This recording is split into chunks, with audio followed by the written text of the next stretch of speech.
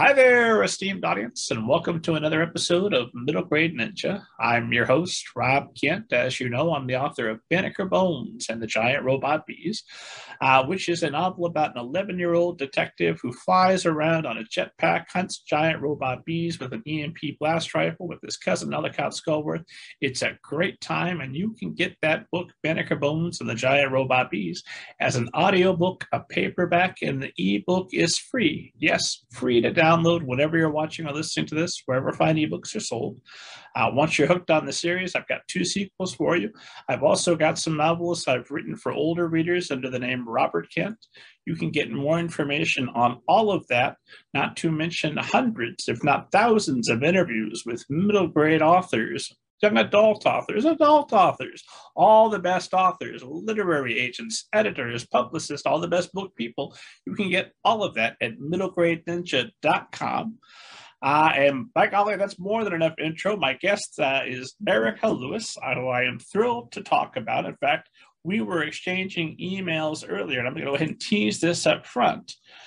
You told me, Erika, that you have endless ghost stories and that you believe E.T. was possibly a work of nonfiction, by which I assume you meant that in the 80s, adults really did just let their kids ride bikes anywhere unsupervised, no problem. Yeah, and we found aliens all the time. So we will tease all of that here at the front. We will absolutely get to the many ghost stories that you have for us. But first, we're going to talk books and writing and all the usual stuff we talk about on this show. So the esteemed audience knows that I never summarize anyone else's background or anyone else's book, because that is just asking for trouble on both counts. So best place to start is if you would give esteemed audience an overview of your background, and we'll go from there. Yeah, sure. Let's see, what can I tell you about myself? I grew up in Alexandria, Virginia, and spent a lot of time in Massachusetts in the summertime. Then went to university in Nashville, Tennessee. And then after I graduated from Vanderbilt, I got a master's degree and some other degrees after that, but ended up working in television for 15 years, I guess. For all the big studios, Sony, NBC Universal. I finished up there having a lot of fun working at a network that was called G4, which is just now relaunching, working on, I basically ran the studio there, which was really fun. And then I had been writing for many years. And so I finally got the courage to start showing some of my work. A lot of it still remained in the drawer, and I brought out other things and reworked. And eventually I was fortunate to get my first graphic novel sold, called The 49th Key. And then I had a debut novel that came out from Tor called Game of Shadows. And I've sort of been writing ever since, which has been great. And yeah, so that's kind of who I am and what I've done. So I kind of work in both the novel space and the comic space. And I recently had my debut YA came out called The Color of Dragons, which I actually co-authored with R.A. Salvatore, which was amazing. And now my first middle grade is getting ready to come out, and it's a series, and I'm so excited for it. There you have it. And that is Kelsey Murphy at the Academy for the Unbreakable Arts. Yes. Which we're talking March 5th, wink, wink, esteemed audience. March 1st. Go ahead of time. But March 1st, so the book is available now, esteemed audience. By God, go get your copy. Yes, that's the middle grade that comes out. That story is, would you like a little bit about the story? Yeah, let's do it. Okay. So this is a story about a girl who's a foster kid in Boston. Kelsey has had a very tough life. She's been moved around constantly. She has this crazy caseworker who's always been, completely useless in her life, and she finds out why in the very first chapter. Because all kinds of craziness breaks loose, and he, along with his accomplices, force her to unleash a great evil upon the world. And when I say the world, I actually mean the other world, because she discovers that she's actually not from here. She's from somewhere else. So Kelsey goes on a journey after them, basically trying to find out who her parents are, because she's never known who her parents are. She was abandoned when she was too young in her mind to remember who they were. She was 5 years old. But when she gets through to this other place, she somehow ends up at this military magic school. She doesn't know what it is. All these kids are in fancy uniforms, all this craziness going on. And the story sort of keeps going from there. She ends up having to test for this school because there's no invitations given. If you can't get past the test, you can't get in. And then she finds out, unlike in a lot of the other stories that I've read over the years, this story, she ends up in literally the most hated group of kids.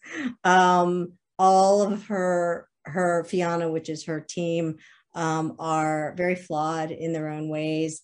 They're all overcoming obstacles. They're all overcoming different things. And specifically the den that she's in is from a group of people who've been very oppressed, and it's a very hard thing. But she overcomes a lot of these things, and Kelsey's a tough kid, and she powers through, and there you have it. So at the end of the day, it's about saving the other world from this great evil. It's about saving the school from the great evil. It's about saving her friends from the great evil, and they have to work together as a team. And overcome a lot of these shortcomings that they feel like they have personally to be able to do that, to save everyone. So who is the ideal reader for the story?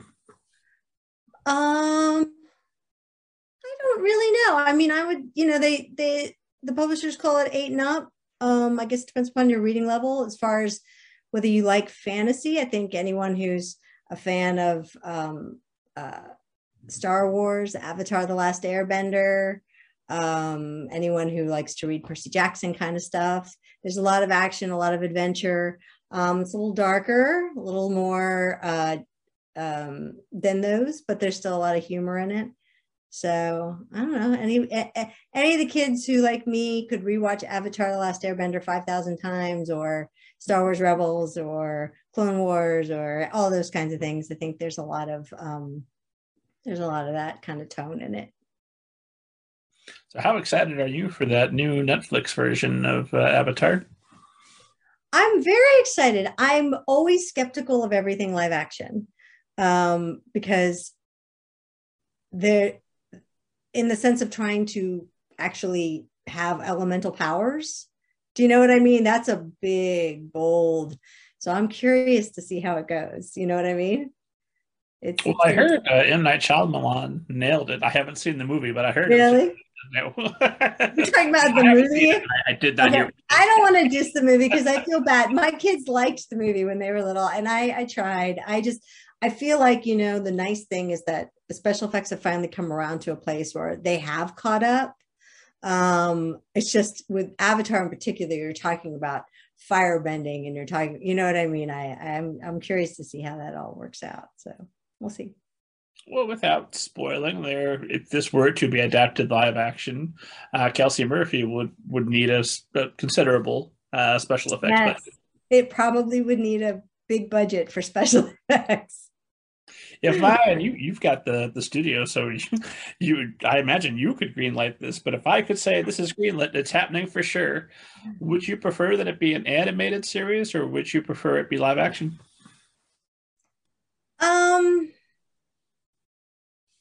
I think that the book itself fits the world of animation very well. I can already see the animation playing out in my head a little easier, I guess. I don't know. We'll circle back and talk a little bit more about your time there in Hollywood. But for now, I had some questions I wanted to make sure I asked you about the book. One, I wanted to, well, kind of a silly question, not non-spoilery. We encounter an Officer Grimes early on who may or may not actually be a police officer. Who knows? Is that an allusion to the Walking Dead? Allusion to the what? I missed that last one. To the Walking Dead? No, it actually was not. I don't know why, but that character has always been a Killer Grimes to me. And she is in book 2 as well. She's just, she's a character. And no, I actually don't have any.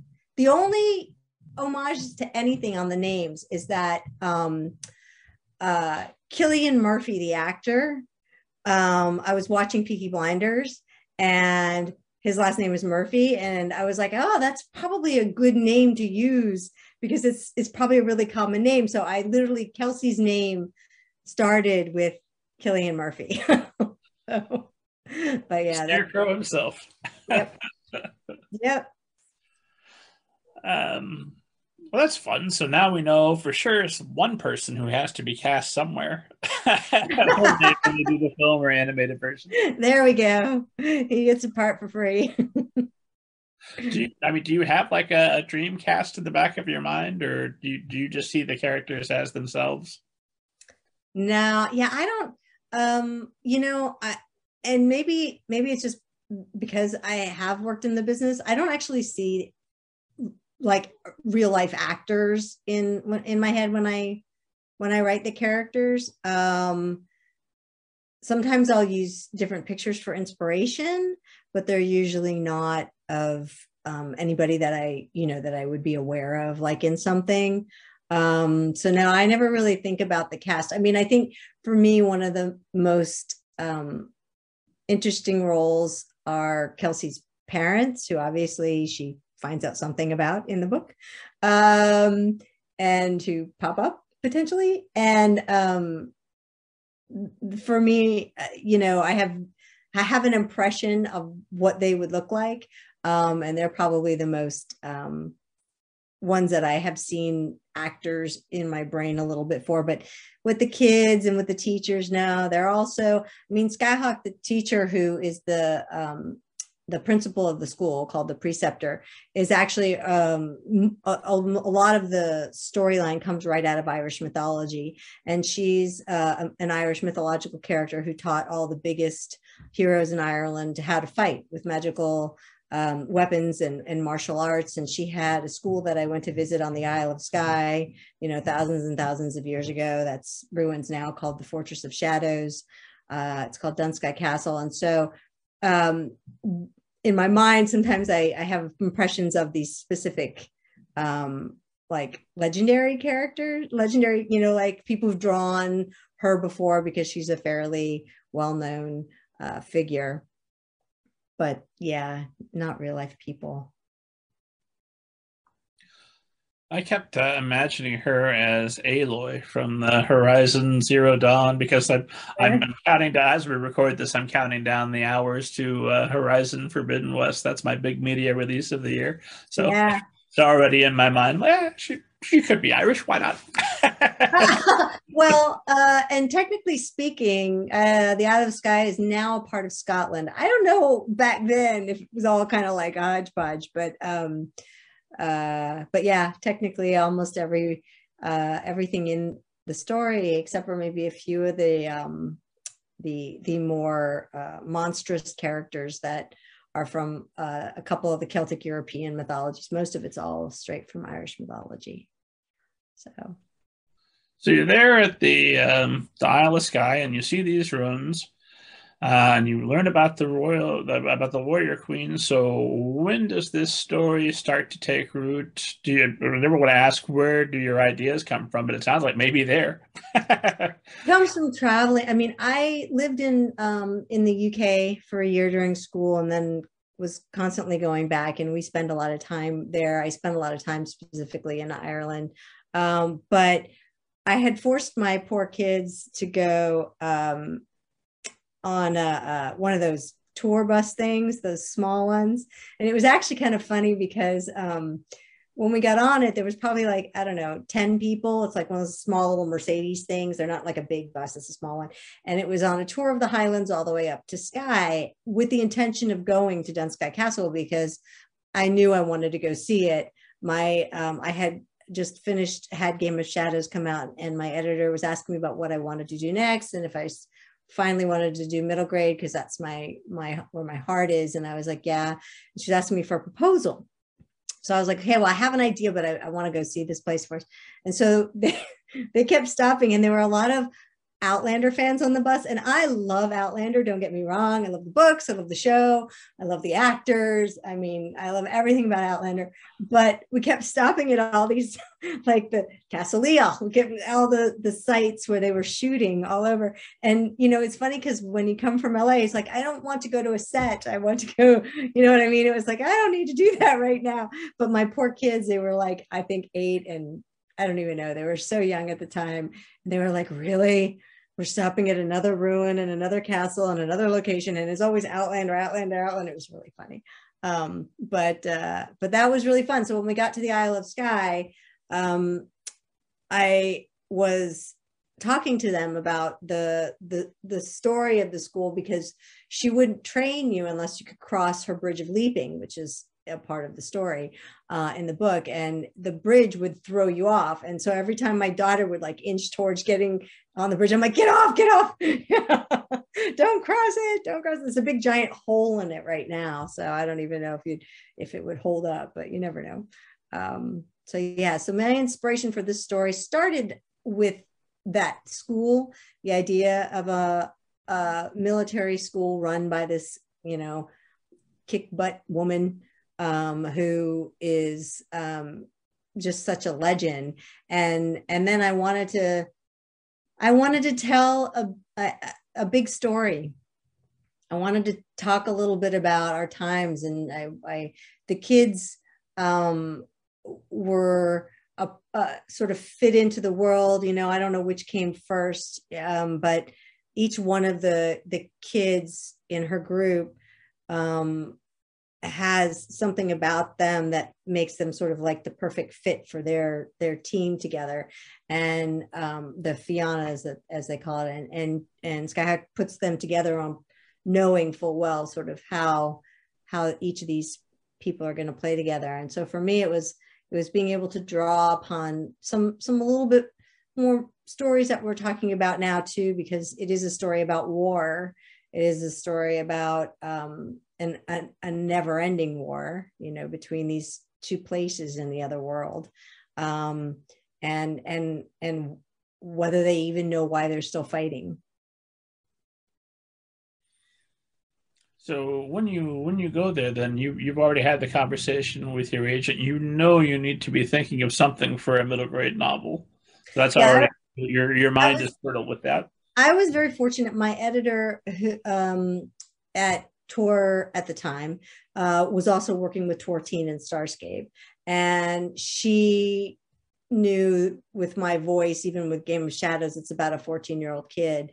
I like to write for middle grade, and she was great. She was like, we'd love, I would like to be able to buy something from you again. Would you consider writing me a story set in Celtic mythology for middle grade? And that was sort of my marching orders. And I was like, oh, I got something for you. Sure.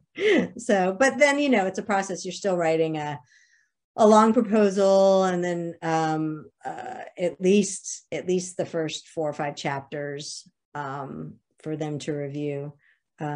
And you can't really do, you sell your first book, and then you get somebody who likes your writing, and then I think it's easier to do it that way. But I have to tell you, I'm writing on constant deadlines now, and I wouldn't mind going back to the other direction where you write the whole book first and then you sell it, because it's nerve-wracking being under those time constraints. So. Well, with the so you go out and you do the travels, but then there is a fair amount of mythology in the book. It's not a textbook; it's a story, but there's a fair amount of background that you provide for the reader. So, how much research are you doing, and how are you going about doing it? for most of my stories, I do a lot of research if I'm going to base it in something that's not completely fictionalized.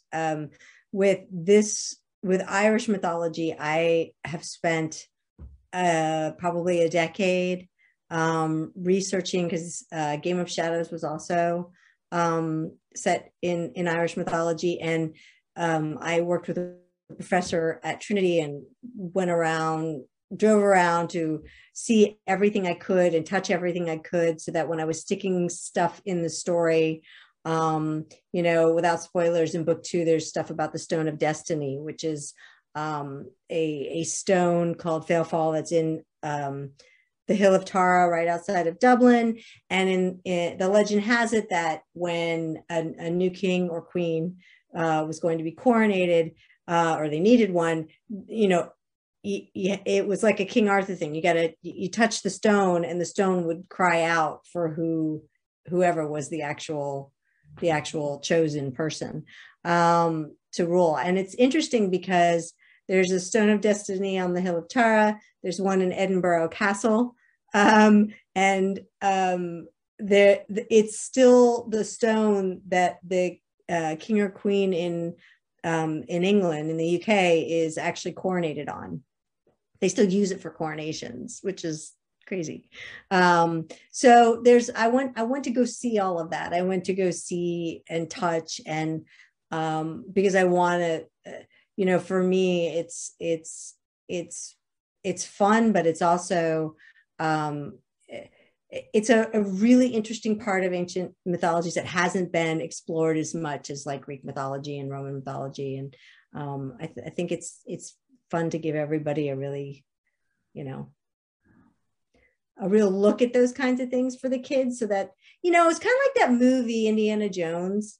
When I was little and I first saw the first Raiders of the Lost Ark, I remember the opening scene where they, Harrison Ford's character, Indiana Jones, opens the Bible and he blows the dust off, right, everywhere. And there's this picture of the Ark of the Covenant and the Hebrews all sort of bending down, that they put inside and I was like, wow, I got to go look that up when I get home and see what that is, so it was sort of like, okay, as a kid, you pick up little things, and then you want to go and you want to research them more, and it just sort of opens your eyes to studying history. And so for me, I like to research a lot, and then I like to throw it all into the crazy pot and just do something strange with all of it, so. Something that did you touch on in the book, and that you've spoken about elsewhere, is that the Irish mythology, the women play a very important role as well. In fact, what the Brehon laws are the foundation of their legal system that makes them a little bit more equal. How so?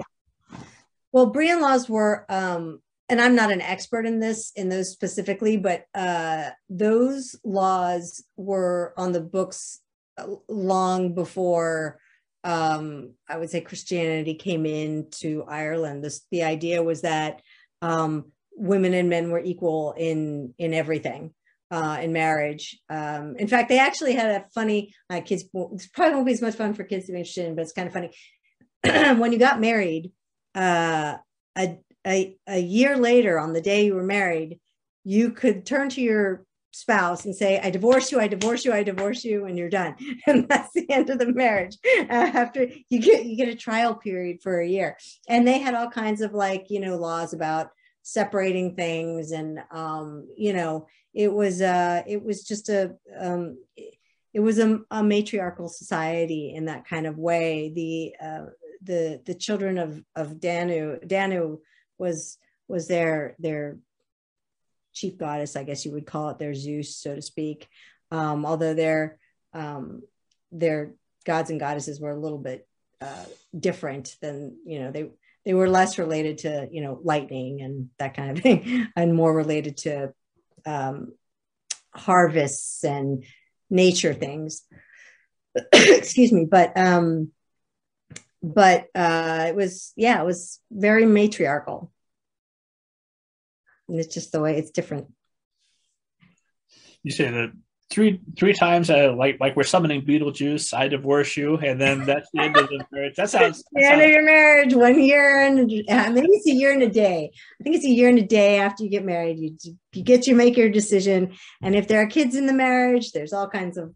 It was all written down on how you're supposed to divide and conquer. Yep.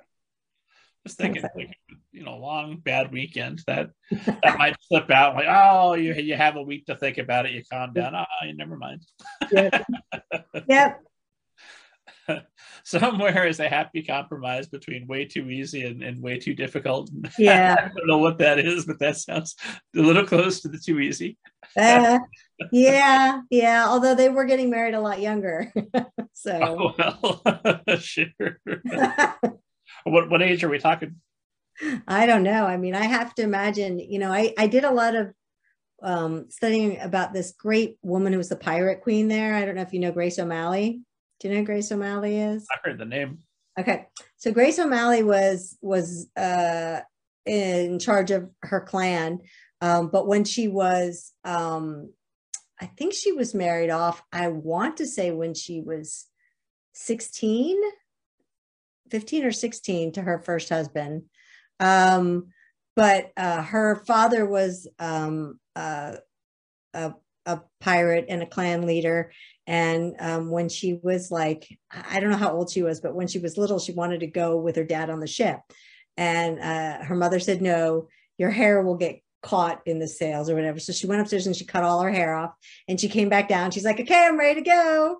And that sort of started her pirating days. And this was during, she grew up in the same time period as Queen Elizabeth. And they were both in power, so to speak, at the same time. And there was actually a famous meeting between the two of them when I think it was her son and her son-in-law were arrested by the British, which was happening a lot to the Irish then. So she sailed her armada over to Dover and blockaded the ships in. And she was a pretty incredible pirate, so to speak, but they call her the Pirate Queen. And she's a fascinating character. Well, yeah, no, if you're going to be married off at 15, 16, I think a 3-word or three sentence divorce, that's more than well. And I don't think she had a divorce. I think he ended up he got killed.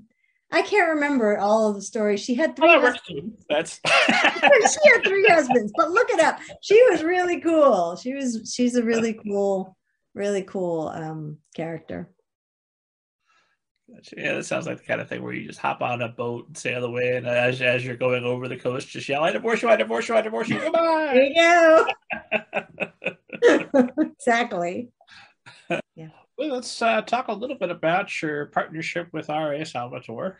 So that's your debut young adult novel, yeah? That was my debut YA, yeah.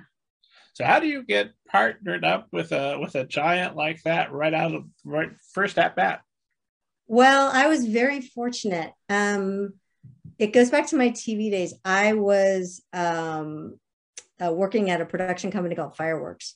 And we had decided we were going to option the Forgotten Realms. And for listeners who don't know what that is, it's the world where Dungeons and Dragons is played. There's been a gazillion novels written by it. And Bob is with the Dritz character and back starting with Homeland is just a legendary author in that world, and obviously Demon Wars, and he's got a bunch of many more books now.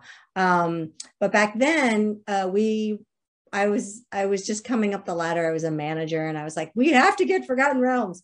And somehow we managed to negotiate a license for it. And so as we were developing what I wanted to do as a TV series, which it's a long story. This is the world of development in television. It's so hard.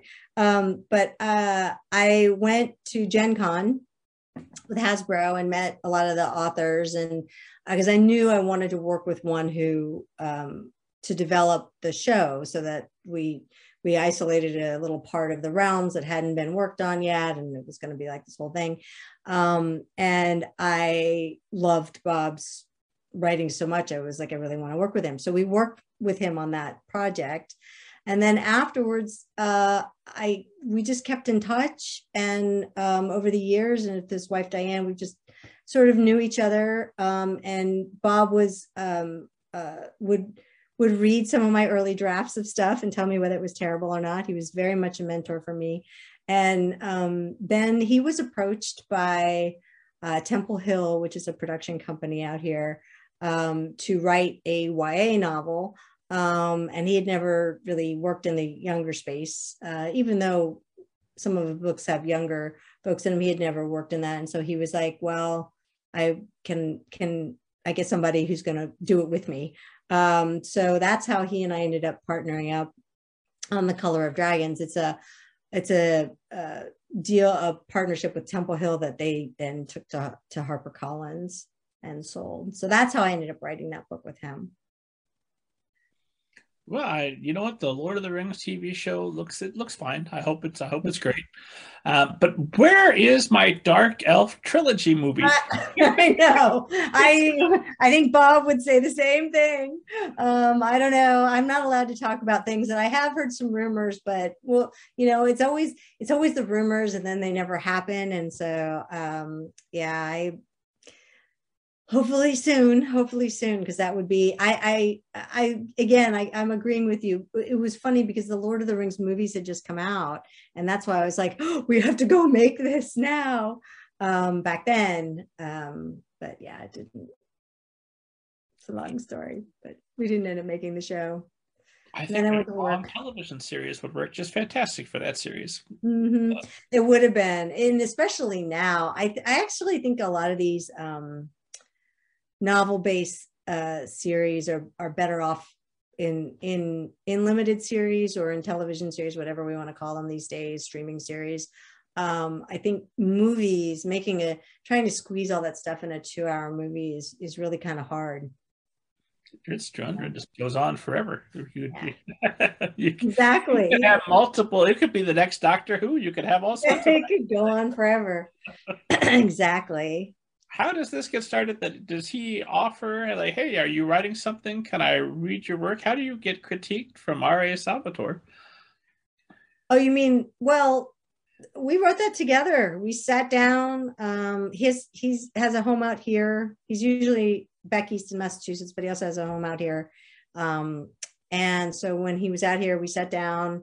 They gave us a treatment that they sort of wanted us to work with a little bit. And then we sort of rewrote that and put our own stamp on it. And I would write something and he would edit it up and vice versa.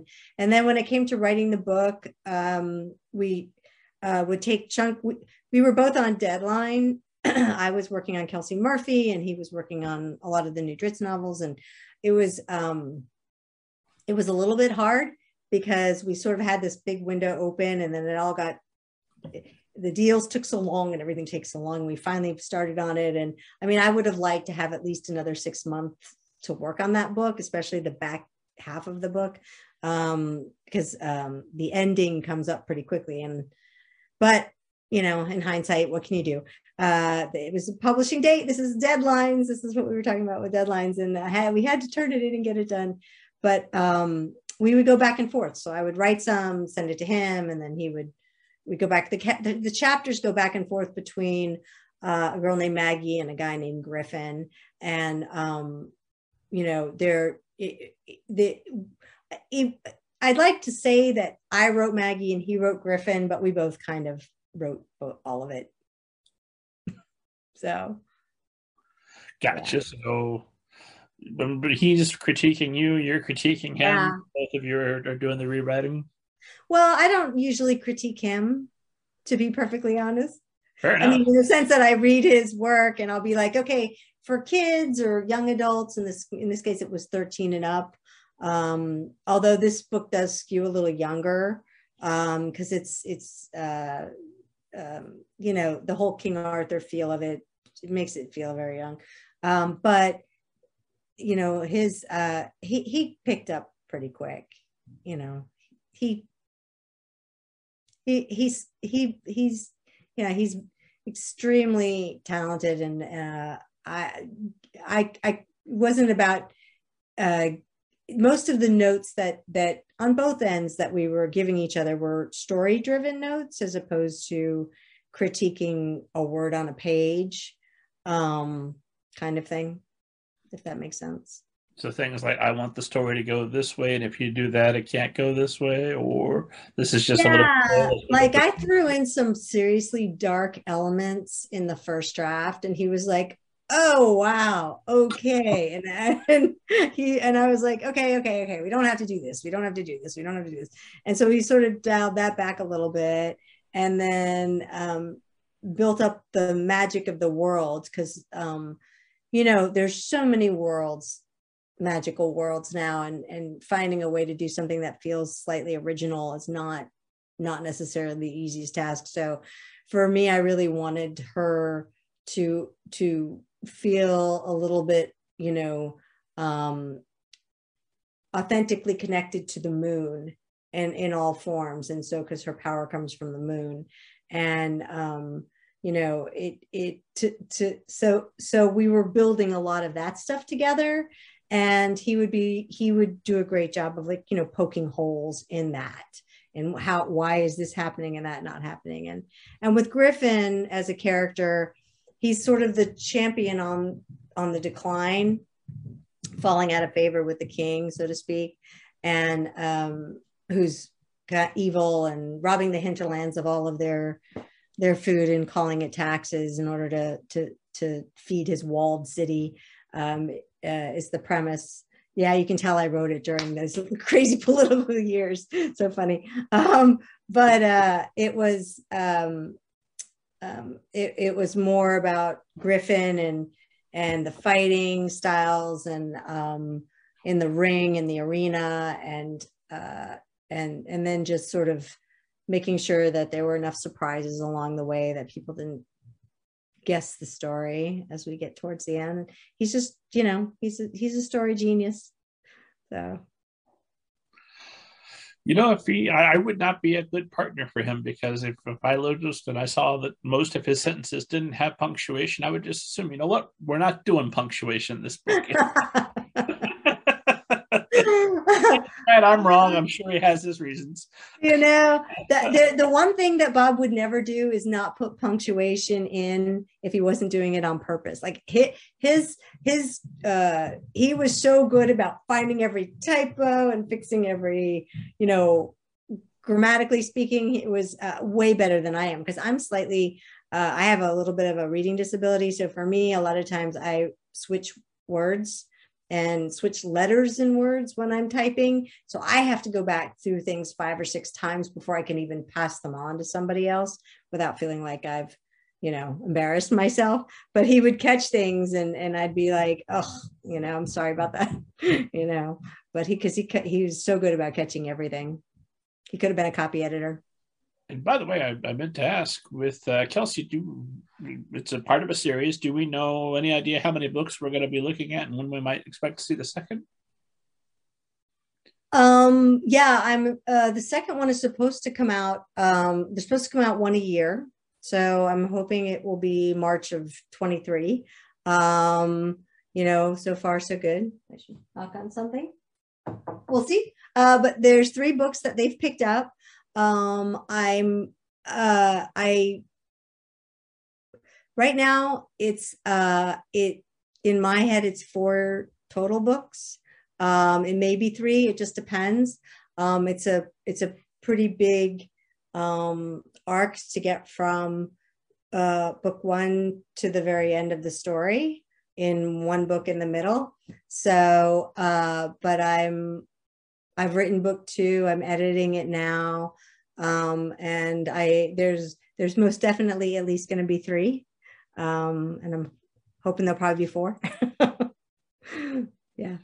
If book 3 is just mega sized, and it might just be, it might be Deathly Hollow size, Then we'll know that's how they're working that. There you go. Does it when you're working on your sequel, now that you've done your at least your preliminary world building, and you know the characters, is that any easier, or are there all new challenges? And if so, what? Yeah, well, in book two, unlike in book one, the we talk and we hear a lot about the lands of summer and the lands of winter, but in book two, it was massive world building because we leaves the school on a mission, and we see a lot of the lands of summer. We are going to go into the lands of winter. They go back into the human world a little bit. It was a lot of world building, which is hard because you built the whole school and then you think, oh, I'm done. But no, I did this to myself. It's a big other world, and it's all leading to something, and it's really important. So in book two, where there's the Academy for the Unbreakable Arts at on the lands of summer, we meet some new characters too who are from winter, who go to a rival school. So there's, the lands of summer gets into huge jeopardy, and our favorite Fiona has to go and save the day. But along the way, we literally introduce all of these characters from the other world. So we meet a lot of people. And when we start the story in book two, we start it actually with some of you learn in the book that the clan that Kelsey come from, the Fomorian clan, there was a lot of backlash to an event that happens, which I don't want to talk too much about because I don't want too many spoilers. But the Fomorians have all been taken from their homes right about the time that Kelsey was abandoned, actually, in the human world, and moved into a place called Chalwell Woods, which is the most dangerous place in all of the lands of summer. But they've been moved there, call it like the Japanese internment camp here. I don't really want to connect it to the Holocaust, but it's a similar kind of thing where these people, they were being moved because they're paying the price for something somebody bad did in their clan. And Kelsey is a part of that clan as well. She finds out she is Fomorian. And so for her, she, a lot of book two becomes about figuring out who she is and how she's a part of that world, and going there at the beginning of it before she goes back to school. And so we get to see a lot of that. So there was a massive amount of world building and really important issues, I felt, to tackle in a fantasy world, so that it gives kids the ability to sort of read these things and think about the world around them a little bit, and these things that happen in our real world that are sort of very similar in that way, and about how she's going to go about helping the other her den mates who are in book one, make real change for her own people. So this just becomes a bigger story. It's tricky when it comes to the Holocaust. Obviously, the Holocaust is the Holocaust. You don't want to be comparing things. Wearing a mask is not the Holocaust, or any of these other trite comparisons that come. But no. When you're writing a fantastic novel, and obviously, although we're talking about fantasy, we're talking about fun, we're also talking about humanity and trying to make sense of the human condition.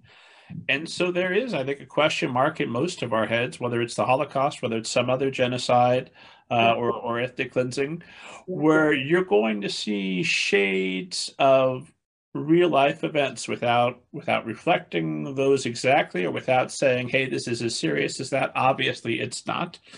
But no. It makes sense that you would want to explore that you would want to what's the word? I'm struggling to find to express that, to ask those questions of why do these terrible things keep happening amongst humanity, but through a fantasy lens where we don't have to look at anything directly specific, kind of indirectly looking at this terrible thing. Is that right? Yeah, well, fantasy's always been a good place for that. I mean, Ray Bradbury's Fahrenheit 451 is about book burning. Let's there it is. You know what I mean? It's the fantasy world of that. And so, for me in this particular, I come from a Jewish family. I would not compare what the Fomorians go through in this. It is much more like the Japanese internment camps that we had here in the US. But I feel like a lot of people are talking about the Holocaust right now. And I do think that it's a really important time to be open to having those conversations, because kids learn a lot through books and through things that they're watching in TV. And adults too, in terms of what they're, but with, in this particular situation, it's about compassion. It's about learning to have courage of conviction, which is what these kids have to have. And her whole Fiona being a part of it, especially when we discover who Niall is at the end of the book, which I'm not going to give away. There's a lot of reason why we can show kids making a real change, a real difference, and have them stand up for the bully who's doing wrong, and have them step in front of the person who's harassing someone in class, and be a part of compassion and building a world that doesn't see each other's flaws. I can't speak today. Flaws all the time. We look at each other and we see flaws instead of just meeting the person and meeting the person. You instantly come at it with a first impression. And Kelsey does that in her own group of friends that she meets when she first gets there. I mean, other than Niall, initially, like she and Brona, wow, she sees Brona a particular way. And by the time you get to, and so do we, a very classic sort of know-it-all perfect girl. And by the time you get to the end of the story, it's her situation is very different. It's not what anybody thought it was. And same for Niall. Zephyr has the perfect family. Not perfect. They weren't happy with him going to the academy. They want him to sleep in the barn, but he has a more supportive family. But it's interesting because the first time Kelsey meets Brona, she's perfect. Everything about her. She can fight perfectly, and she's a goddess's daughter, and everybody loves her and wants to be her friend, and she's real popular. And unlike a lot of stories out there right now, at least that I can think of, Kelsey's not popular and never has been. She comes at things from a little bit of she's got trust issues. She doesn't really want to expose too much about herself to anyone. But by the end of it, she becomes a little different person. And as we get into book 2, and she's got to meet more people,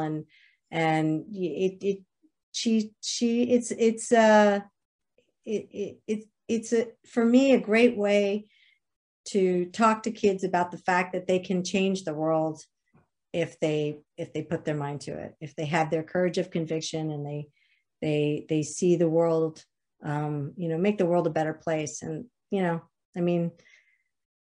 have hopeful messages, I guess is the way to say it, at a time when things are really hard right now. So. Oh, fair enough. Wanted to ask a little bit about world building. There is a glossary in the back of Kelsey Murphy, which I love because it's a nice reference for things that aren't real but could be, but should be. Is that a glossary? Did that grow out of your notes and your world building? Or how do you go about keeping track of your world, especially for something where you're going to have at least 3, potentially 4 books? I have a wonderful editor who helps me too. In this particular situation, I crafted the glossary with the stuff that was taken out of mythology. And then I broke it out separately so that the stuff that I invented too, because I it's always hard to remember all the words. And when I look in the back of a lot of glossaries, they seem kind of like, I mean, they're all just, ripped out of the the real mythology, and I wanted to make it kind of fun and add in these things that I invented. So like the language of Fomorian and different things that were iconic things that would continue to be a part of the world as the books continue, like the sidrels, which are the trees that they travel in as transport trees, and the silver bow, which is actually a part of Irish mythology, that the fairies had to, they gave you a silver bow, otherwise you couldn't get into the other world. But those will continue to be a part of the story and into the lands of winter. So anything that I felt like was iconic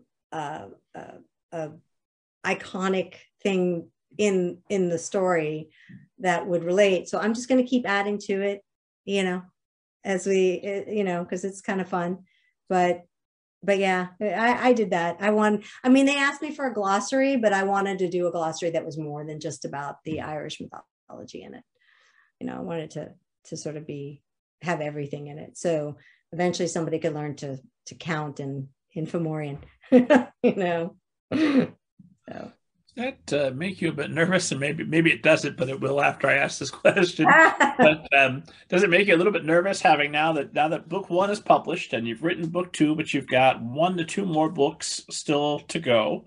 Mm-hmm. Do you worry that you've set something in stone in terms of the world, in terms of the mythology already published, and now you can't change it, and when you might have liked to have changed it come book 3 or whatever? No, I've thought through a lot of the pieces of the puzzle. Like as a good example, one of the things that comes up in book 2, which you can kind of think about, is that, Kelsey didn't have a last name when she got to the human world. She was Kelsey. She only remembered her name was Kelsey. And so somebody else gave her a last name. Her caseworker does, which she explains.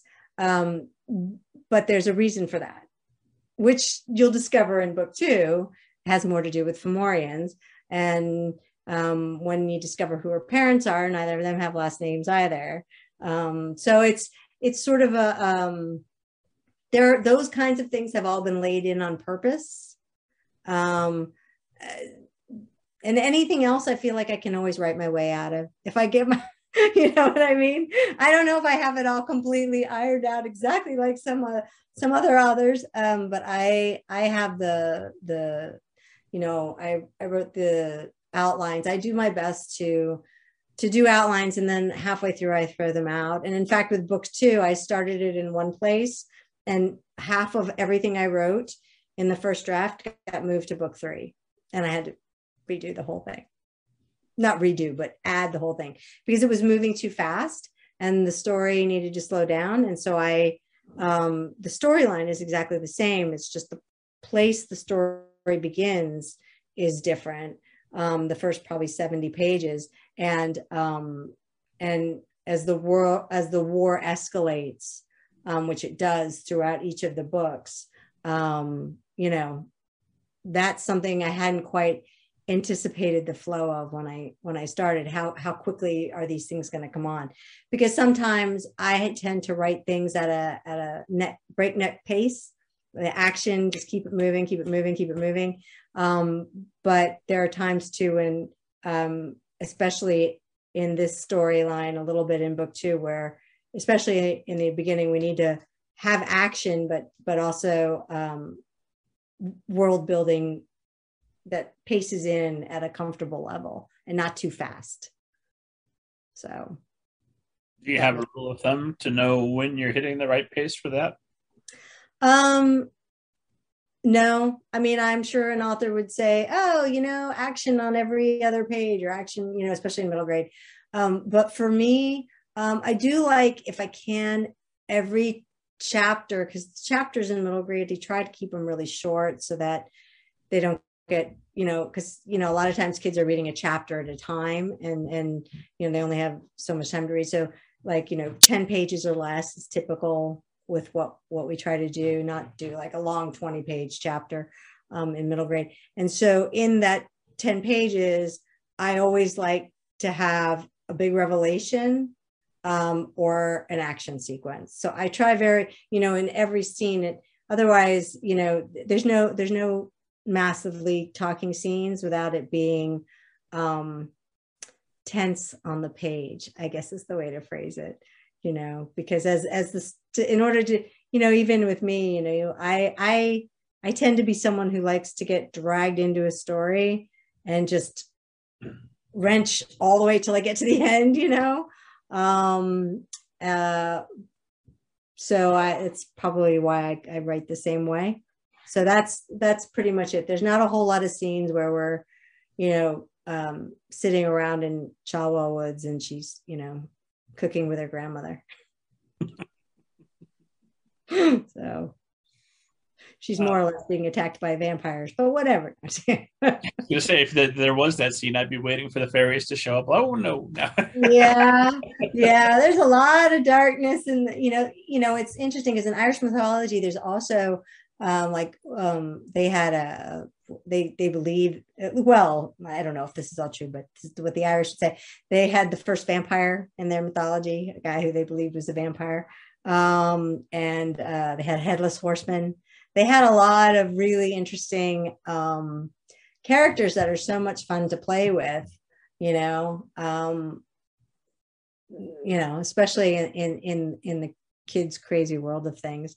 But yeah, I don't think I'd want to have to live in Chalwell Woods. That's all I have to say.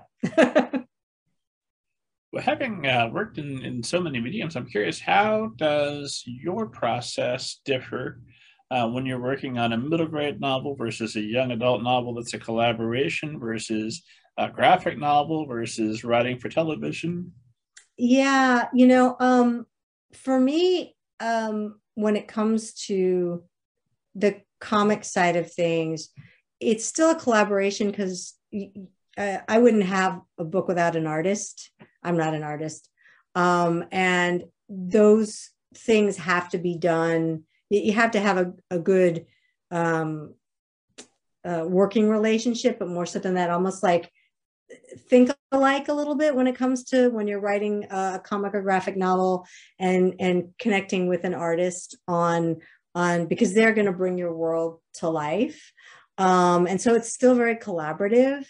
And I've done a lot of that. So working and writing with other people, I wrote Firebrand for Legendary with Jessica Chobot. And so like I've worked with other people on the writing side as well on both those. But when you're writing a comic or a graphic novel, it's very, especially when you're working with an artist, you write a chapter, for example, and then you don't get to go back and revise. The artist is drawing and the artist is drawing. And then it's like television. It's very similar because you write a script and they shoot those pages. You don't get to go back and change those pages, right?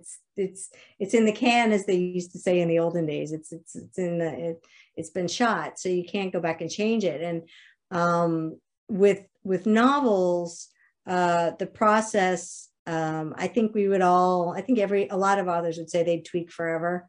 I mean, I would tweak forever if I could. It's just, you always go back through something and be like, oh, I could have done that better. So it's a little bit of a different process. I try to be very outline heavy the way I am with my comic side of things and scripts for sure. But it's really important to also allow yourself to have the creative freedom to go back and say, okay, those first 70 pages weren't the right place to start the story. I'm going to do it a little differently, and be able to change all that without being like, oh, I already sent those pages. So there's a little more freedom in prose in that way. And a lot more freedom when you're writing on your own. And yeah, but yeah, so every process is different. Every process is different. I'm working on a graphic novel now that hasn't been announced. It's also in the middle grade space. And I'm so excited about it. And we're just starting the process. The artist is amazing. But it's more of, it's a production of the book. You got to keep the train going, because we're all on board now, and it's got to get to its deadline. So Gotcha. So you tweak forever, but sooner or later a deadline comes up, and oh, I guess I'm done tweaking. yeah, I guess I'm done. Exactly. Yeah. It's terrible. Wake up in the middle of the night. It's like, oh wait, I gotta go fix that. Yeah. Well, esteemed audience has waited patiently, and I made a promise, and I try Oh, never to break a promise to esteemed audience. So we've okay. reached the point where let's hear some of these many ghost stories, that these experiences you've had. Forgive me, my dog is barking. Many ghost stories. So I grew up near Fort Ward, which is a Civil War spot, stomping grounds for the Union Army in Northern Virginia, and it was a very haunted place.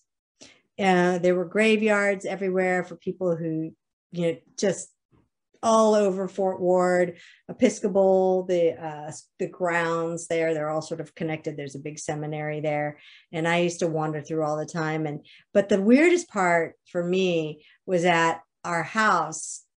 My mother put this addition on like there was a garage over top of the garage, but she never finished it. So it was always kind of creepy anyway.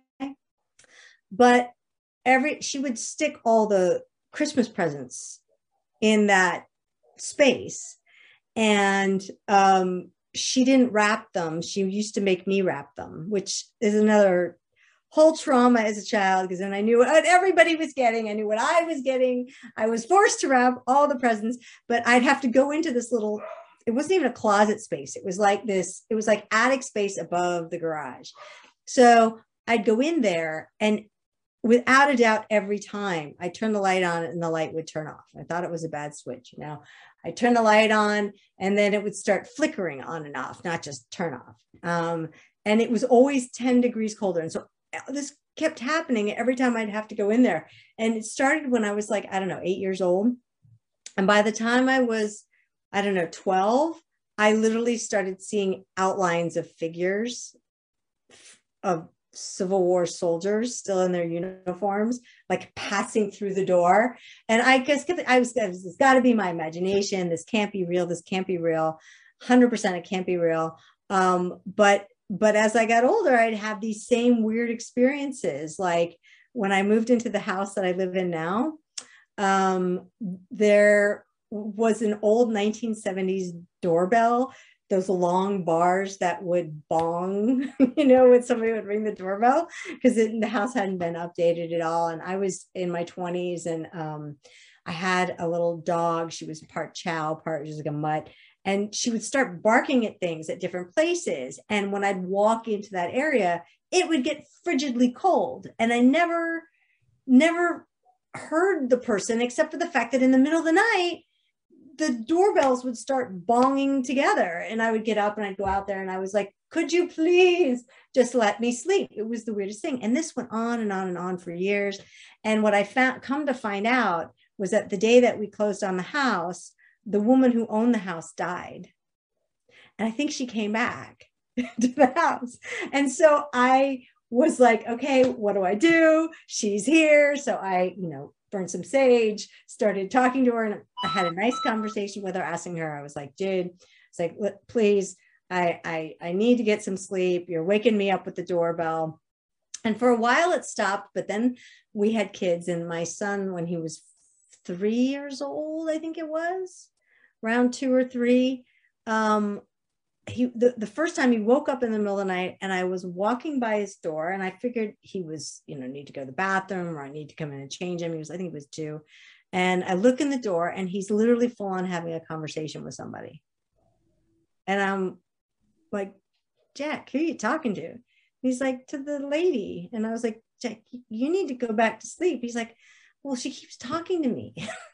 I can't go back to sleep. I was like, oh no, she's still here. So these are just some of my ghost stories that I have had over the years. So I am a firm believer in ghosts.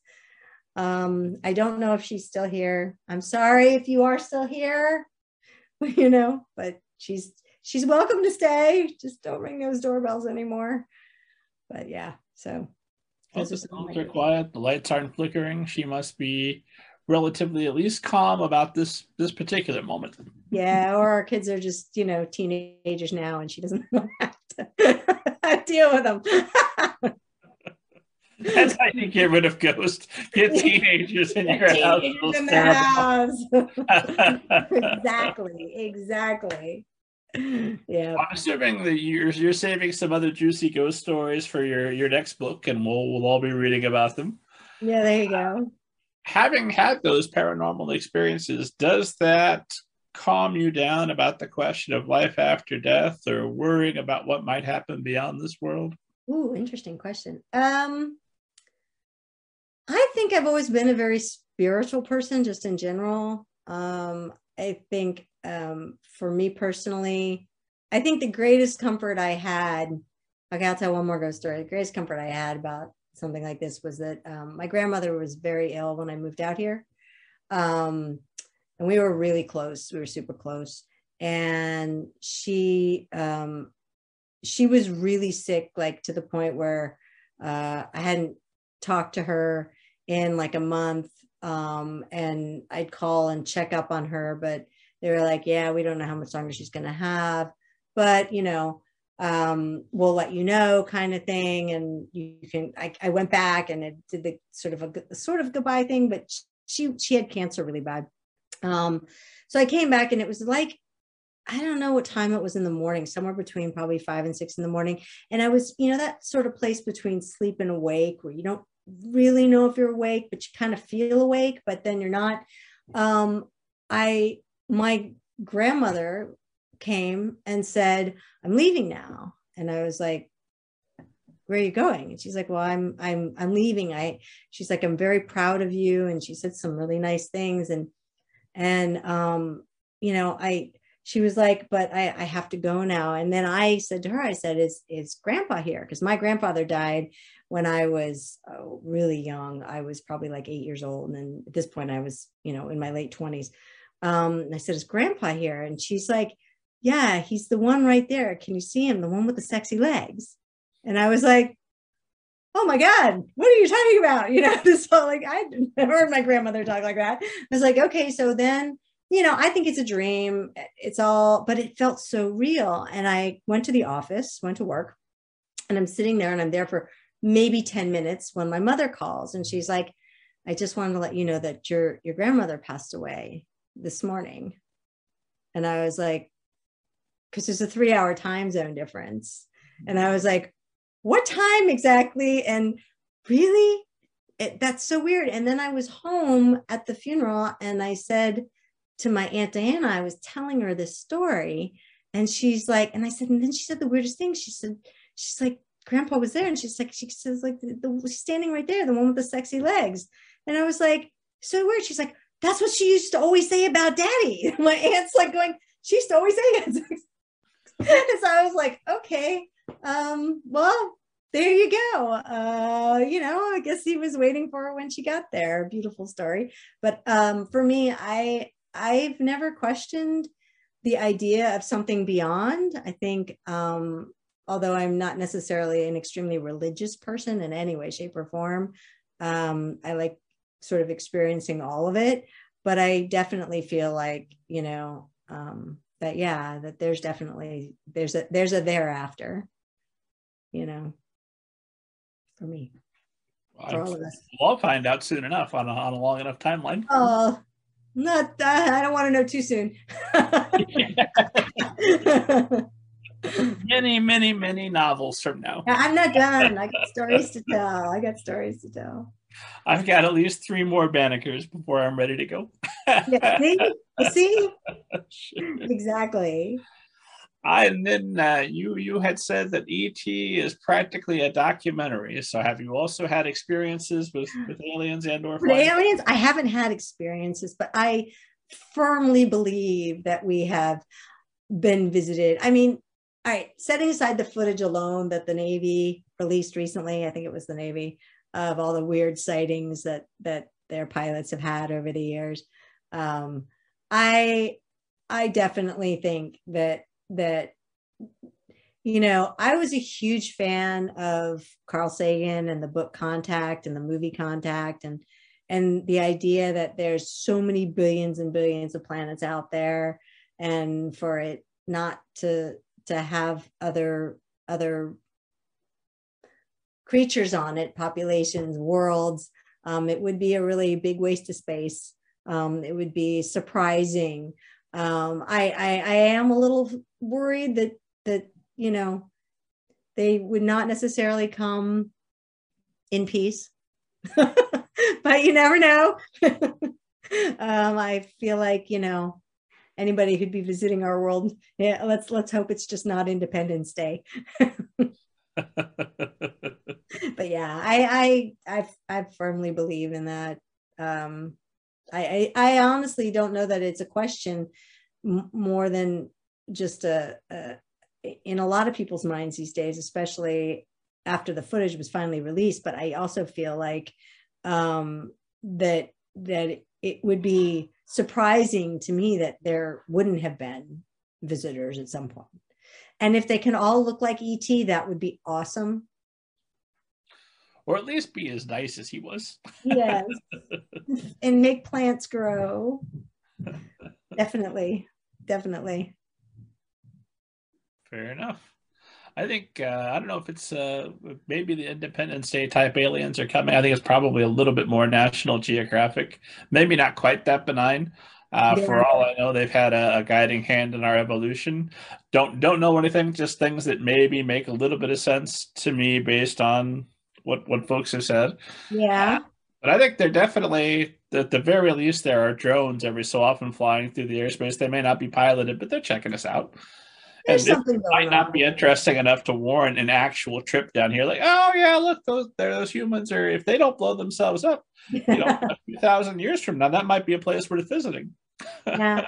It's interesting because when I was doing a lot of the research, people talk a lot about the Egyptian pyramids and the possibility of aliens having a hand in building something like that, architecturally speaking. And in Ireland, Newgrange, the I don't know if you've ever seen that, the solstice dome that it's made entirely of quartz. It's their big mound, and it predates the Egyptian pyramids, and it is completely it's got burial chambers, but it also lines up with the winter solstice. I believe it's the winter solstice every year. And one of the things that I found amazing is that if you go into a lot of the smaller cairns, the smaller mounds that they have all around those areas that were built like 10,000 years ago, on the ceiling, and I have pictures of it,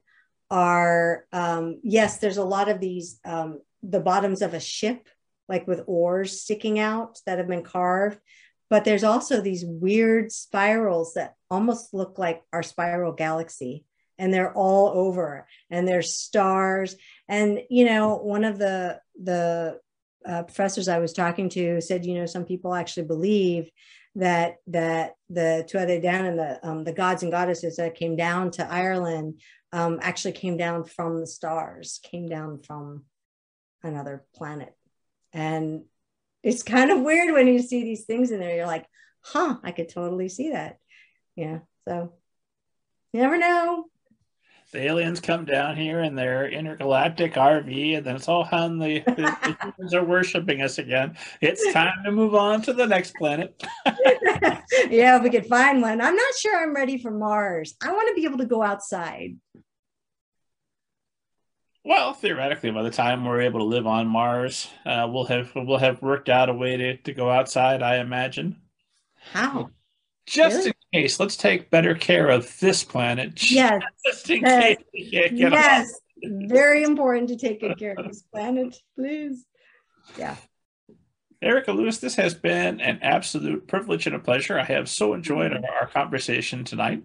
My last question is always some variation. if you could go back to the start of your career, middle of your career, wherever it would have been useful to you, if you could go back and give yourself some advice that might have made a difference for you and might make a difference for everybody watching or listening to us right now, what would you go back and tell yourself? To live in the moment, to not be in such a hurry to get to the next part. And it's really hard to do that when you're young because, when you're in elementary school, you can't wait to get to middle school. When you're in middle school, you can't wait to get to high school. When you're in high school, you can't wait to get to college. And I feel like, especially even in the early part of my job time when I got out of college, I was always looking for my next opportunity a lot and how I was going to move up instead of, I worked really hard on everything I was working on, but sometimes, you can stop and enjoy where you are. And it goes the same way with writing. Don't be in a hurry to get your first novel to the agents. Make sure it's ready. Make sure you think it's ready. Make sure it's done. Make sure it's, a lot of times, you see other people's successes and you're like, why am I not there? Why am I not, getting there as fast? And the truth of the matter is that you can take your time a little bit. You don't have to be in a rush, which is never something my younger self would probably want to hear, but it's okay to stay put and learn and understand and really get to a place where you feel like you're ready for whatever's coming next and then move on as opposed to being in a hurry. And maybe that's just our Gen X generation. We were always in a hurry, but I feel like it's the same thing now with all the influencers, that's all great, but it's no reflection on you if you're not there yet or you're not doing that particular thing. Be you. Live in the moment. That would be my advice to myself. I think that's the perfect note to end on. Where can esteemed audience find you online, follow you on social media, and all that good stuff? Well, my website's just erikalewis.com. And everything is on there, but on Twitter, it's Erika Ely Lewis. It's got my middle name in it, Ely Lewis, and also on Instagram. And you can find me on Facebook, and I can't remember I think it's the Erika Lewis. And then I do have a TikTok, also Erika Ely Lewis, same place to find me. I don't update it as much as I should. I try, but by the end of the day, I don't know if I'm always camera ready. You don't have to be camera ready on Twitter, so sometimes it's easier to find me there.